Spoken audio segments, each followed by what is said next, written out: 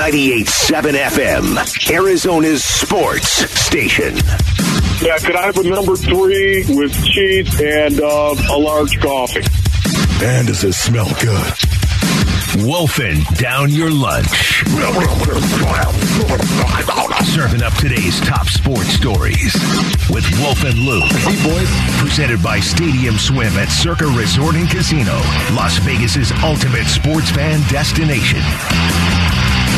All right, it is time for Wolfing Down Your Lunch. All of today's top sports stories in one place, and there's a pretty big one today. Here's Aaron Maloney. Aaron? So Phoenix Suns and Mercury owner Robert Sarver announced this morning that he has begun the process to sell both franchises. Sarver said that he first expected to reflect and self-improve himself during a 1-year suspension from the team, but the, quote, unforgiving climate, unquote, has made it clear a return will not allow for the teams to move forward. Are you surprised that this happened this fast? Maybe this fast. Yeah, maybe the clarity that we've received. Yeah, maybe this fast, but I thought it would be 2022.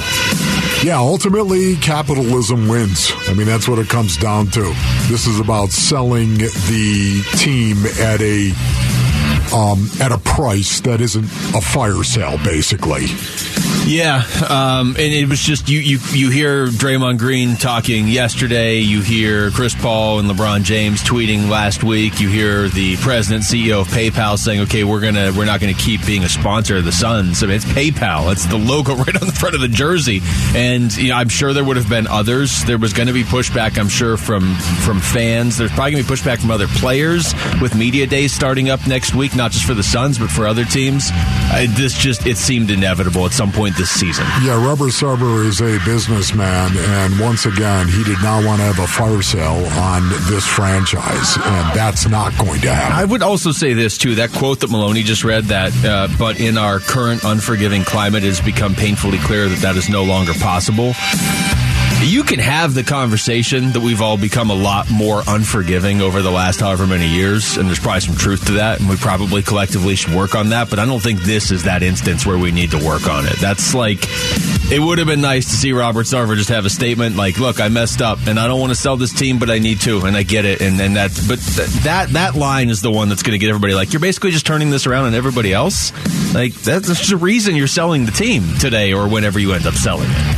According to ESPN's Adrian Wojnarowski, the Suns are considered an extremely desirable franchise in the marketplace and will have no shortage of high-level ownership candidates. This is, you talk to league executives and GMs around the league, and for years they have all believed that the Suns could be a monster free agent destination, up there with the elite, with the LAs, the New Yorks, the Chicagos, with the right ownership group. And so that'll certainly be incumbent on the next group and who that's going to be.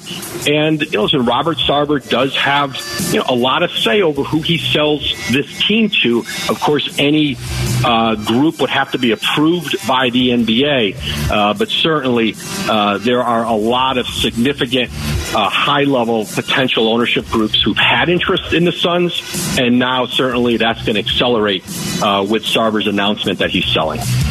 Your reaction to that? I think this is something a lot of Suns fans have been saying / hoping for years and years, even before the team, especially almost before the team got good, of like, okay, we should be that sleeping giant that people sometimes put the label on. Yeah. It's you, right? Okay, yeah. You are a team in the NBA that has had a lot of success. You haven't won the title, but you've had a lot of success just in terms of winning percentage. You've had some great players. Look where you're located. People like to retire here. People like to live here. Like you said, Wolf, between October and April when basketball season is going, you should be one of the premier free agent destinations. Yeah, man, the future looks so good for this team right now, and it's going to drive the price up for this franchise. It is hyper-talented team, new practice facility, arena that has been completely renovated, excellent coach, excellent general manager, man. I mean, everything is in place for somebody to come in and win right now and do well right now. That's just going to drive the price up. So now that this news came out today, media day, training camp gets underway on Monday. Do you think this is still going to be a distraction, or do you think now that he's selling the team, they will obviously have to address it. They will get asked about it. But then do you think they'll be able to move on? I think what it does is, yeah, like you said, they're still going to get asked about it next week, but I think this helps prevent Suns players from being asked about it in December or January unless they want to voluntarily bring it up. And I think it also makes it a little different dynamic, right, Wolf? If somebody comes up and asks you to take a stand against your owner at Media Day, that is different than asks you your opinion on something on somebody that's selling the team. That they're not going to be technically your boss in however many months. Yeah, exactly right. It could be easily a no comment on that. I'm not going to comment on that. You don't have to now because you don't have to. You don't have to push for anything. This is the end to me. This is the end. On this day, September 21st, 1986, Wolf delivered a devastating hit on Ray Bentley against the Bills. Second quarter. Now, here is the play-by-play of that play. But then I want you to go into the story behind it. Oh, my goodness. This one will be returned by Sikahema from the goal line.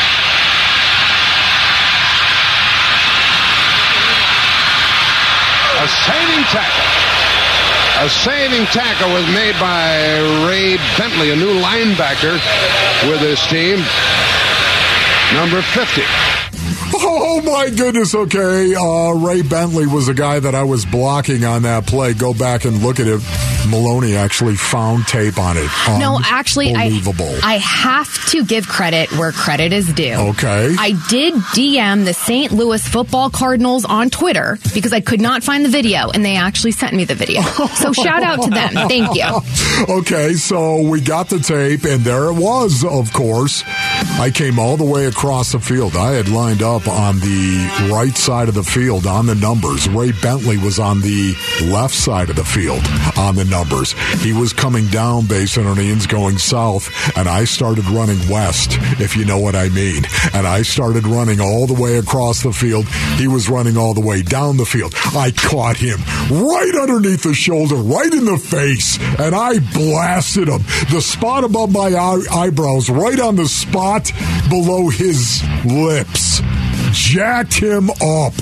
Ray Bentley flew 5 yards in the air west. I flew 5 yards in the air south. Huge collision.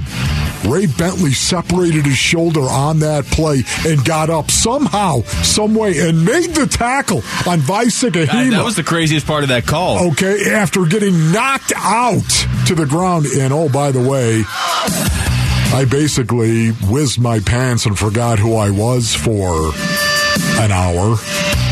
I didn't come to, seriously, until the fourth quarter.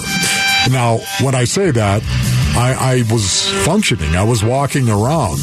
But they had to stick Mark Duda, a defensive tackle, on the bench with me to hold me on the bench because I kept trying to get back in the game. This is the game, right? You were embracing your D-hop. Yeah. Running back on the field. And get back on the sideline, Wolf. I was. Yeah. It was incredible, man. Seriously. Gene Stalling said, I wanted to, will somebody shut that kid up? That's what he said. Did that work? And no, I kept saying, what happened? What happened? I came back in the fourth quarter, though. I came to, ladies and gentlemen. All right, that was wolfing down your lunch. Thank you, Aaron. When we come back, what did Max Starks think about that Cardinals comeback against the Raiders on Sunday? We're going to ask the two-time Super Bowl champion in Maximum Football next. It's the Wolf and Luke Show on 98.7 FM, Arizona's sports station. 98.7 FM, Arizona's sports station. He played tackle in the NFL for more than a decade.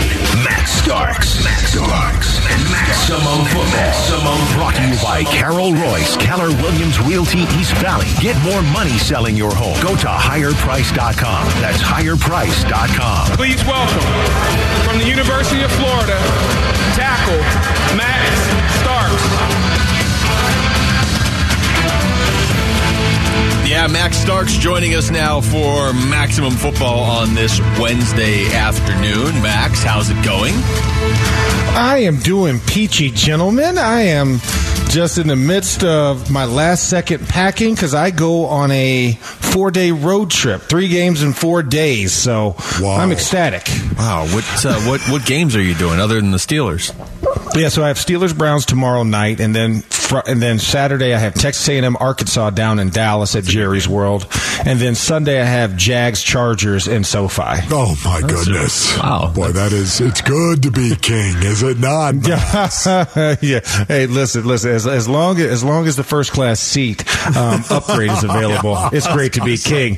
But my coach seat I'm on right now is not king. Do you really feel like the king flying to Cleveland and coach? Does that make you feel like the king, Max, or is that not quite where you were envisioning? I mean, but it's kind of appropriate, right? I mean, flying to Cleveland, which you'll appreciate this, Ron. Yes. Your brother Craig this morning threw out a fascinating statistical anomaly for us. Did you know that the Cuyahoga River there in Cleveland has caught on fire 13 times since 1892? I didn't know that it had caught on fire 13, but I did know that it had caught on fire. Yes. Do you believe that? That's a lot of Only in Cleveland. I'm not a scientist, but that doesn't sound real safe if your water's catching on fire. Oh, this is so nasty. All right, Max. Let's go back to Sunday, and I'll reset the scene for everybody. There was a moment there, if you're a football fan in the Valley, where the Sun Devils were firing their head coach as the Cardinals were down 20-0 going into halftime. It didn't feel like a great moment for football here. And in the second half, the Cardinals looked like a completely different team, and it wasn't just Kyler Murray, but at times it was mostly Kyler Murray. So let's start there. Some of the highlight reels the plays he pulled off in the fourth quarter. Have you seen anything like that before? Listen, the world's longest 2-point conversion. 21 seconds? I mean, no. And then the amount of, I think Next Gen Stats had like 81 yards he covered in that 21 seconds to get 2 yards of forward progress. Like that was just absolutely ridiculous. I mean, that is one of those things where you have the speedy guy trying to run around and get away from a bunch of fat guys. Like that's essentially what it was. He was just sitting there moving, juking, directing traffic, conducting, and then he said, never mind, I'll take it. Yeah.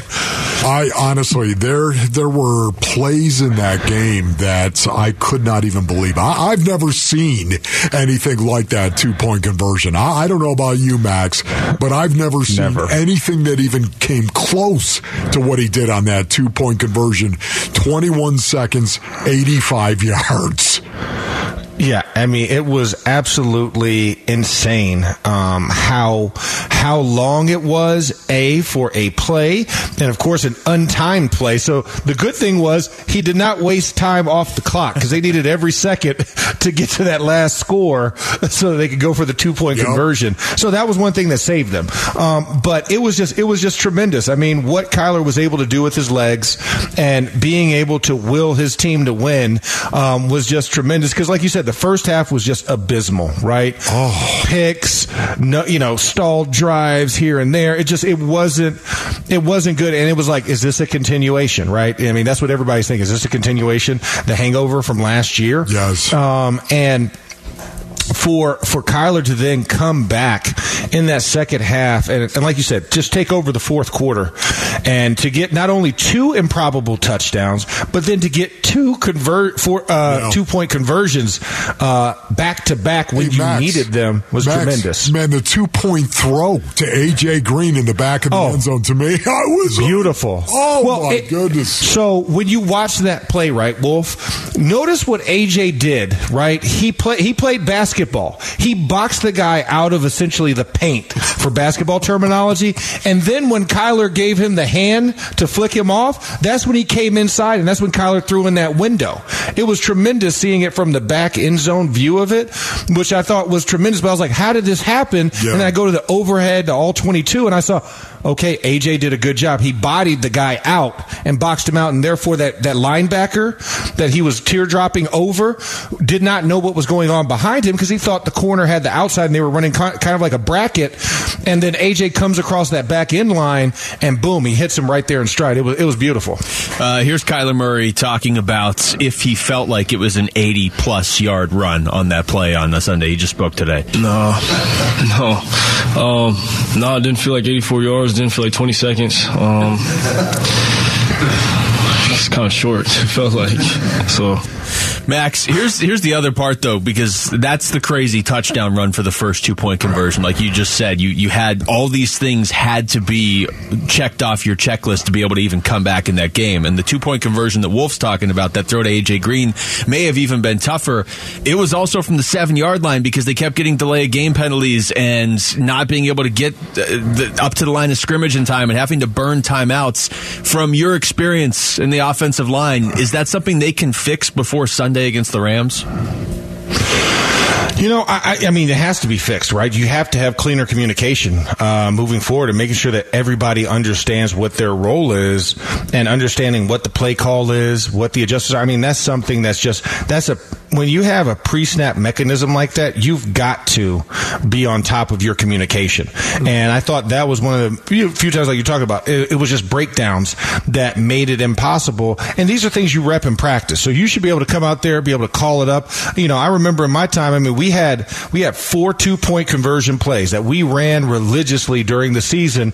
We didn't know when we were going to call them, but you rep it in training camp, you rep it in practice every single week, and then when it's called, you're like, okay, finally, you know, we can finally run this play that we've been practicing. So it's just interesting how they couldn't get up for that and get ready for it in that situation. You know what was amazing about it when I watched the tape? Kyler Murray was the player of the game. There's no doubt about that. He was absolutely incredible, like I've never seen. And on the defensive side of the ball, Byron Murphy was locked down. He was a lockdown cornerback on Devontae Adams, of all people. I did not see that coming. He did a great job. But I will tell you as well, the next guy that I think of is DJ Humphries and the job he did on Chandler Jones. Talk a little bit about what you saw from DJ and the offensive line overall. Yeah, offensive line had a really good day. I mean, when you're talking about Max Crosby and Chandler Jones, 2 Pro Bowl defensive end pass rush specialists, however they're designated now these days, we would call them DNs back in the day. But, I mean, for them to go through that, to get through just blocking Chandler. I mean, I think Chandler had, maybe 2 or 3 tackles total on the day. That's a tremendous day. And to have him not get a single sack in the ball game, and really the only sack came for Max Crosby and that was in the fourth quarter, right on Beach, where he kind of willed Beach, kind of got him outside and wheeled him around, and then came back to the inside on Kyler, the only time you could touch Kyler, apparently. But I just thought they played a really good game. They allowed for the offense to really run efficiently, especially in that second half. I know Kyler was, a little upset. He had that pick down the sideline. Who's he trying to? I think he was trying to get to Hollywood Brown. I think it was. Yes. Yeah. I got a lot of football in my head, so thank you. But I think that was probably one of the coolest things. Like you said, they played a game against 2 really good competition, and they just gave it to them. They gave them everything they had. For everything that was probably going wrong the first game, everything. The sets looked clean. Beacham, especially, had more of an upright set that I'm used to seeing Beacham at. So he's trying something new. But I felt like he was getting off the ball on Crosby, because Crosby has an incredible first jump. Yes. Like, he keys the football better than anybody I've seen recently. And he was off the ball, and Beacham was right there with him, stride for stride. And then DJ used great hand usage. I think that was the thing. When you think of Chandler Jones, he has great hands. And his ability to just wipe guys off and not allow them to put hands on him and turn the corner on a lot of guys and use his long arms. I thought DJ did a really good job of changing up, varying his hand usage, and then also getting hands on him and taking the fight to Chandler, which I don't think Chandler was anticipating. But that's also them being teammates for so long and going against each other. You kind of know every trick the guy's going to use because you've seen it every day in practice. Text us your thoughts to the FanDuel text line at 620 right now. When we come back, what caught our attention around the NFL in Week 2? Max is going to weigh in on this as well. Maximum Football continues next. It's the Wolf and Luke Show on 98.7 FM, Arizona's sports station. Arizona Sports. Max Starks. Maximum Football. With Wolf and Luke. Brought to you by Carol Royce, Keller Williams Realty East Valley. Get more money selling your home. Go to higherprice.com. That's higherprice.com.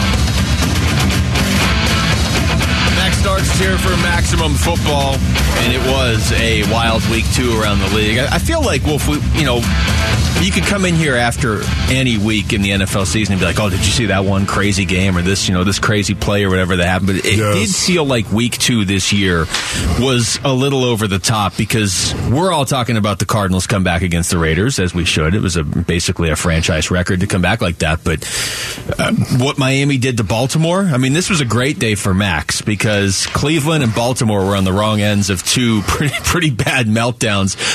Here, Max, you're the guest. We'll let you start. Do you want to talk about the Browns blowing a 13-point lead with a minute and a half against the Jets, or the Ravens giving up 28 points in the fourth quarter against Miami? Let's start with the Ratbirds. Let's go with the Ravens and Miami. We have plenty of time for the Cleveland, Brownies, because I have a lot in my head about them. So let's start with the Ravens. Let's go Ravens Dolphins. Tua, hey, they were ready to sell him for a can of beans in the offseason, right? Yep. Mm-hmm. They couldn't believe that this guy was a starter. They wasted a first-round draft pick on him. Oh my gosh, this guy has a Heisman, but oh well, he's got hip issues. Well, he seems to be further and further removed from those hips. And the surgery, and now you're seeing that payoff. I mean, having Jalen Waddle and Tyreek Hill, very nice cushion and blanket, I might add. But as bad as it went in the first half was just how tremendous that second half was, because Lamar Jackson had a perfect passer rating in the first half against him. Like, Lamar could do no wrong. I think he was 11-13 with 3 touchdowns, 200 yards. I mean, he did what he wanted at will. And the defense was very stifling early on to Miami. But they hit a second gear in that second half, and oh my goodness, you're talking about what can be Tua. I think is if he's not leading, he should be leading the NFL, I think, in passing right now.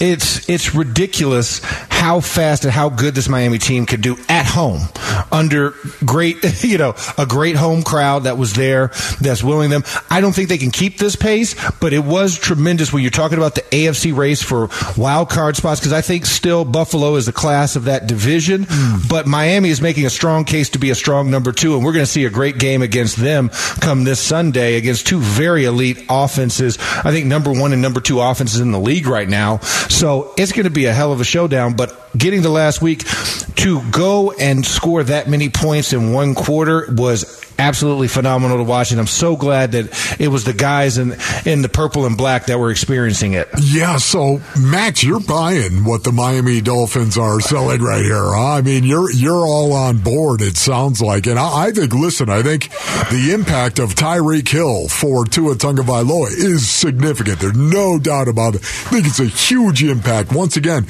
everyone's trying to defend Tyreek Hill, and that opens up a lot of things for everyone else. Oh, it absolutely does. I mean, I'm buying them as a really good wild card team, Wolf. Okay. Just to be clear, okay. I'm not buying them to win the division because I think Buffalo is still a better team than them.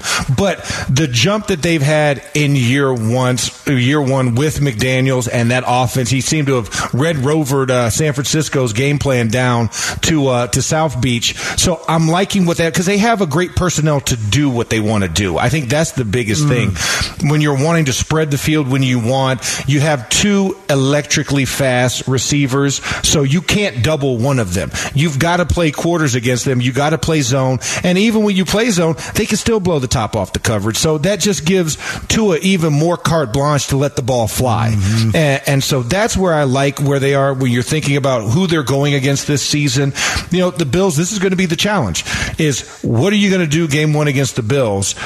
Because they are just as dynamic in the air. Josh Allen is a more talented quarterback in the air. Tua, I think, is getting there, but it's going to be a game of chess with these 2 teams, and I think Miami can match scores with Buffalo. I think that's kind of where we're at, like a Kansas City. So it's really going to come down, I think, to the last 2 possessions of this game. Who doesn't make the mistake later in the game is going to win this, and I think Buffalo might narrowly do it, but it's not going to be what we've seen from Buffalo the first 2 weeks of the season. Like, this is going to be tough on tough, good on good. Both teams doing things exceptionally well at this point in the season. All right, Max, that other wild finish, the one in Cleveland, which was pretty entertaining just because the Jets don't typically end up on the right side of these things. But where do you come out? The sequence of events at the end, Nick Chubb scores his third touchdown of the day, by the way. It's not like Cleveland was winning despite Nick Chubb. He had 3 touchdowns, and yet it seems like he's the one taking all the heat because he got in the end zone with 1:55 to go. They missed the extra point. Nobody covered Corey Davis. They couldn't recover an onside kick, and then they let Garrett Wilson get into the end zone as well, all in the span of less than 2 minutes with Joe Flacco at quarterback. I find it just feels weird that Nick Chubb is the one taking all the heat for this. Yeah, that is strange. And, and for a guy like Nick Chubb, you did everything you were supposed to do in that game, right? You're supposed to score when you get on the field with the ball. That's just what you're supposed to do, right? I mean, Wolf, have I missed the rules of the game? No. You score when you're given the ball. And so for him to run that 12-yard touchdown and you kind of saw him hesitate too, right? Yeah. He kind of hesitated like, should I stay in bounds? Should I fall down here? What should I do in this situation? He was like, well, when in doubt, go fantasy, score points. But nobody was anticipating that following series, would take only 33 seconds, right? I mean, a 66-yard bomb to Corey Davis from Waka Flocka Flacco. You know what I'm saying? Like, did anybody think that Joe still had that in him? No. And then you come back and, it was just amazing to me that you could literally have nothing worse than having an onside kick and it actually being converted, right? Yeah. I mean, everything had to go wrong for the Jets. If they had made one play in the last 2 minutes, they would have been fine. Absolutely, and then I mean, then you win the game. I mean, I don't understand how it happened, and you missed the extra point on that previous Corey Davis touchdown. By the way, if I'm Nick Chubb, I'm thinking, look, ultimately, yes, should he have gotten down? I guess he's done that before, but I'm thinking if I fall into the end zone here, we'll hit the extra point. They're not scoring 2 touchdowns in the last 2 minutes, and even if they do, we're tied. Yeah, that is thinking wrong. Way too much for me. Get in the end zone, right? Yeah, play the game exactly. And play hard. And you have you're supposed to have one of the best defenses, right, in the league. With Myles Garrett, Jadeveon Clowney, and all these first round draft picks, and y'all couldn't stop the New York Jets offense. The Jets with Joe Flacco. With Joe Flacco and a rebuilt offensive line, right? I mean, come on. Yeah. Does anybody say Joe Flacco's name without laughing? I feel like everybody. I respect Joe. I do. He's won a Super Bowl, but you don't expect that with the Jets. And 300 yards passing from Joe Flacco at this point in his career. Yeah, and the way football has changed, and yet he represents the old. I was shocked. Yeah, the old guard. I think we all were. All right, we come back. Kyler Murray spoke after practice today. We'll get some of his comments about how he's feeling heading into this rematch with the LA Rams, this playoff rematch. That's next. It's the Wolf and Luke Show on 98.7 FM, Arizona Sports Station. Arizona Sports. Max Starks. Maximum football. With Wolf and Luke. Brought to you by Carol Royce, Keller Williams Realty East Valley. Get more money selling your home. Go to higherprice.com. That's higherprice.com.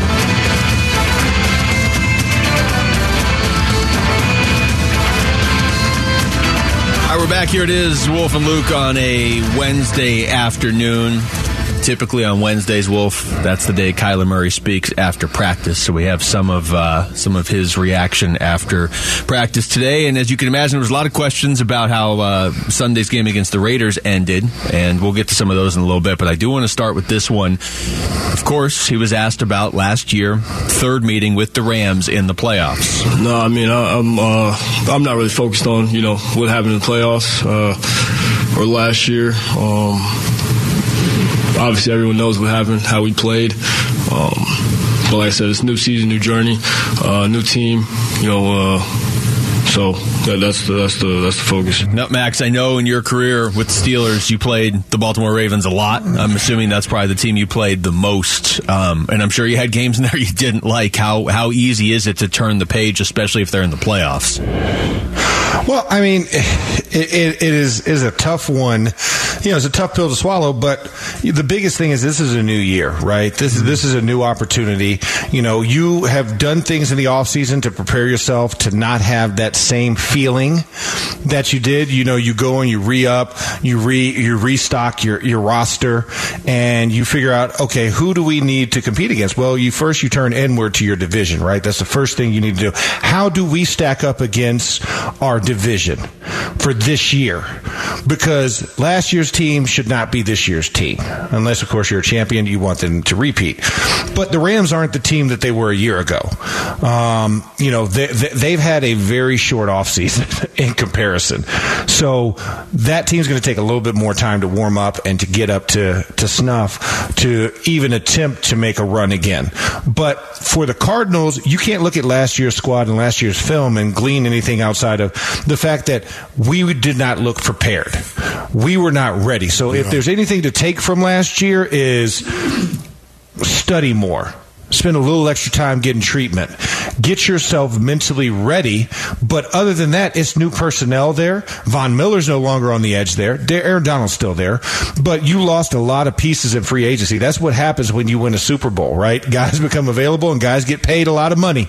And in fact, the one we were talking about in the previous segment is now in Buffalo. Von Miller's a Buffalo Bill. And he's doing a great job for them. But you don't have him this year. The secondary for the Rams, Jalen Ramsey looks terrible right now. Yeah. And that secondary looks dismantled. They're just allowing people to score on them at will, throw the ball deep on them. So, you know, if it wasn't for the fact that it was Marcus Mariota playing against them, I think any quarterback of their salt would have absolutely carved them up. So it's going to be a very interesting game they play against the Rams because Matt Stafford still looks a little kind of wobbly. I mean, obviously Cooper Kupp cures a lot of those ills, right? I mean, him and Gerald Everett have been playing well, but the run game still isn't up to what they need it to be. So I think for the Cardinals coming in there, having the type of win that they had against the Raiders, which I think is a very good team, and them kind of willing themselves in that second half to really get themselves out of the funk from game one that carried over into game two. So for the first 6 quarters, you kind of erase that with the last 2 quarters of play. I think that's a springboard for them. And that's nothing from last year. Yeah, no, I feel the same way, Max. I feel like that kind of shut the book on 2021, you know, is the season I'm talking about, the 2021 season. I know it wasn't counting the playoff game. It was technically in 2022. I understand that. But to me, that second half in the Raiders game seemed to shut the book on last season and reopen what this season could possibly be. I'm with you on this. This is a year-to-year proposition. The National Football League is a year-to-year proposition. But there are guys in that Cardinals locker room that are very, very familiar in the Cliff Kingsbury era. Very familiar with losing to the Rams. Have you ever been in a situation like that yourself where for whatever reason there was one team when you were playing you just couldn't beat? That team was the Patriots. Now, granted, we can argue the semantics of that one and whether it was legal or not, but that was a team that gave us issues. Because they always seemed to be prepared and know exactly what we were doing when we were doing it. No matter what we changed up, no matter what we tried to do, they were a team that just was a bugaboo for us in our days. Because, I mean, even when we look in division, I mean, Cincinnati was also a team that we just went back and forth with Carson Palmer. I mean, there was one, they'd win the division, we'd win the division. They'd make it in the playoffs, or we'd make it in the playoffs, or one year we both made it into the playoffs. And then Baltimore was a juggernaut, right? So Baltimore had just a tremendous defense. And then with Ray Rice as their running back, like they were a formidable offense. So there were teams that we could get the better of back and forth. It was more ping pong. But the New England Patriots was just the one that even to this day, Mike Tomlin still can't quite shake them and figure it out, no matter if they're down or not. So I would say the Patriots have been that bugaboo team to me, kind of like the Rams are for the Cardinals. Yeah, for me, it was everybody beat us. I mean, for you, it was everybody? Everybody for the most part. 31 teams. Although we did own the Tampa Bay Buccaneers, back then. When they were walking around with the dreamsicle uniforms, we owned them. You're the reason they changed to that pewter helmet? That's because they got rid of the Buccaneer with the knife in his mouth. Yeah. Yes. With the pirate flag. Here's more from Kyler Murray today talking about Sean McVay. Yeah, very methodical. Get guys in space. Very smart. To be able to see Matt Stafford, the Texas guy, do what he did last year, because I've always been a fan of Matt, just the way he's able to throw it, different arm angles. You see the no-look stuff, all just the way, he's really underrated up until last year, just because of being in Detroit and stuff like that. So I've always been a fan. Max, you kind of touched on something that Wolf and I were talking about earlier in the show, and it's not to minimize the Rams, and it's not to minimize the Cardinals winning if they win this weekend, but do you think, because it sounds like you kind of do, think that maybe the Rams are a little more susceptible to be beaten right now than they were back in mid-January when they were picking up steam on the way to winning the Super Bowl? Because it does feel like these first 2 weeks, they looked terrible against Buffalo. Now, maybe everybody does. I didn't think they looked all that good against Atlanta last week either. No, I mean, they look like a team that enjoyed their offseason in Los Angeles. And everybody, they had free buffets, I'm sure. They stayed in hotel rooms for free, flew across the country, making sure everybody knew they were champions. All the interview shows. And they look like it. I mean, they look like a team that looks tired. And that is the gift and the curse of winning a Super Bowl, is you don't have as much time to recover your body. You lose a month, essentially. And you see it also with the Cincinnati Bengals. Look at the Bengals right now. The Bengals are sitting at 0-2, and they were a team that, were essentially 30 minutes away from winning a Super Bowl. And they're looking tired. And you have revamp, you have new pieces there. It's not the same team. That's why I said, last year's playoff loss, you can't glean anything from it except for preparation and want to. That's the only two things you can glean from it. And this team is not the team that you should. It's not the boogeyman of last year where everybody was fearing them because there's no OBJ, right? You don't have the other pieces that you had offensively. Andrew Whitworth has retired. It's a new team, new players, and they're learning these guys just as much as as we're learning about them as we watch them on Sundays. So I think when you talk about, they're a very gettable team right now because they're very vulnerable. Of the 2-0 teams in the National Football League right now, which is the biggest surprise to you? Is there one team out there being the New York Giants? Yeah, I was going to say, I've got it. No, I can't even go any further. Yeah. What do you think? Did you get an opportunity to see them and what they've been doing at all?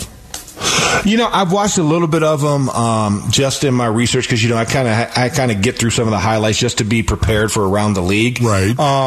And it's just I think Sterling Shepard's now looking like a Sterling Shepard that we expect. Saquon Barkley's running completely different than what he used to. Saquon Barkley. He's running more consistently, whereas he used to be a boomer bust type of runner, right? He had 1, 2, -2, -3, 45, and then it would be conservative. He's now running at more 5 and 6 yard clips and being okay with that and not trying to go for the home run hit every single time he gets the ball. And that's made this team a lot better. It's made the offensive line better. He's being patient, waiting in the holes. Daniel Jones now has a play action game to work off of, and which allows for Sterling Shepard and for Kadarius Toney and all the guys out there, Kenny Golladay. All these guys are now getting opportunities in the passing game because of what the run game is doing. So it's been a big surprise. I mean, you figure you get enough picks, you're eventually going to be good, but I did not expect them to be off to a 2-0 start. All right, we come back. The Cardinals' offensive line essentially stopped Max Crosby and Chandler Jones on Sunday. Can they slow down Aaron Donald now? We're going to ask Max Starks next as Maximum Football continues. It's the Wolf and Luke Show on 98.7 FM, Arizona's sports station.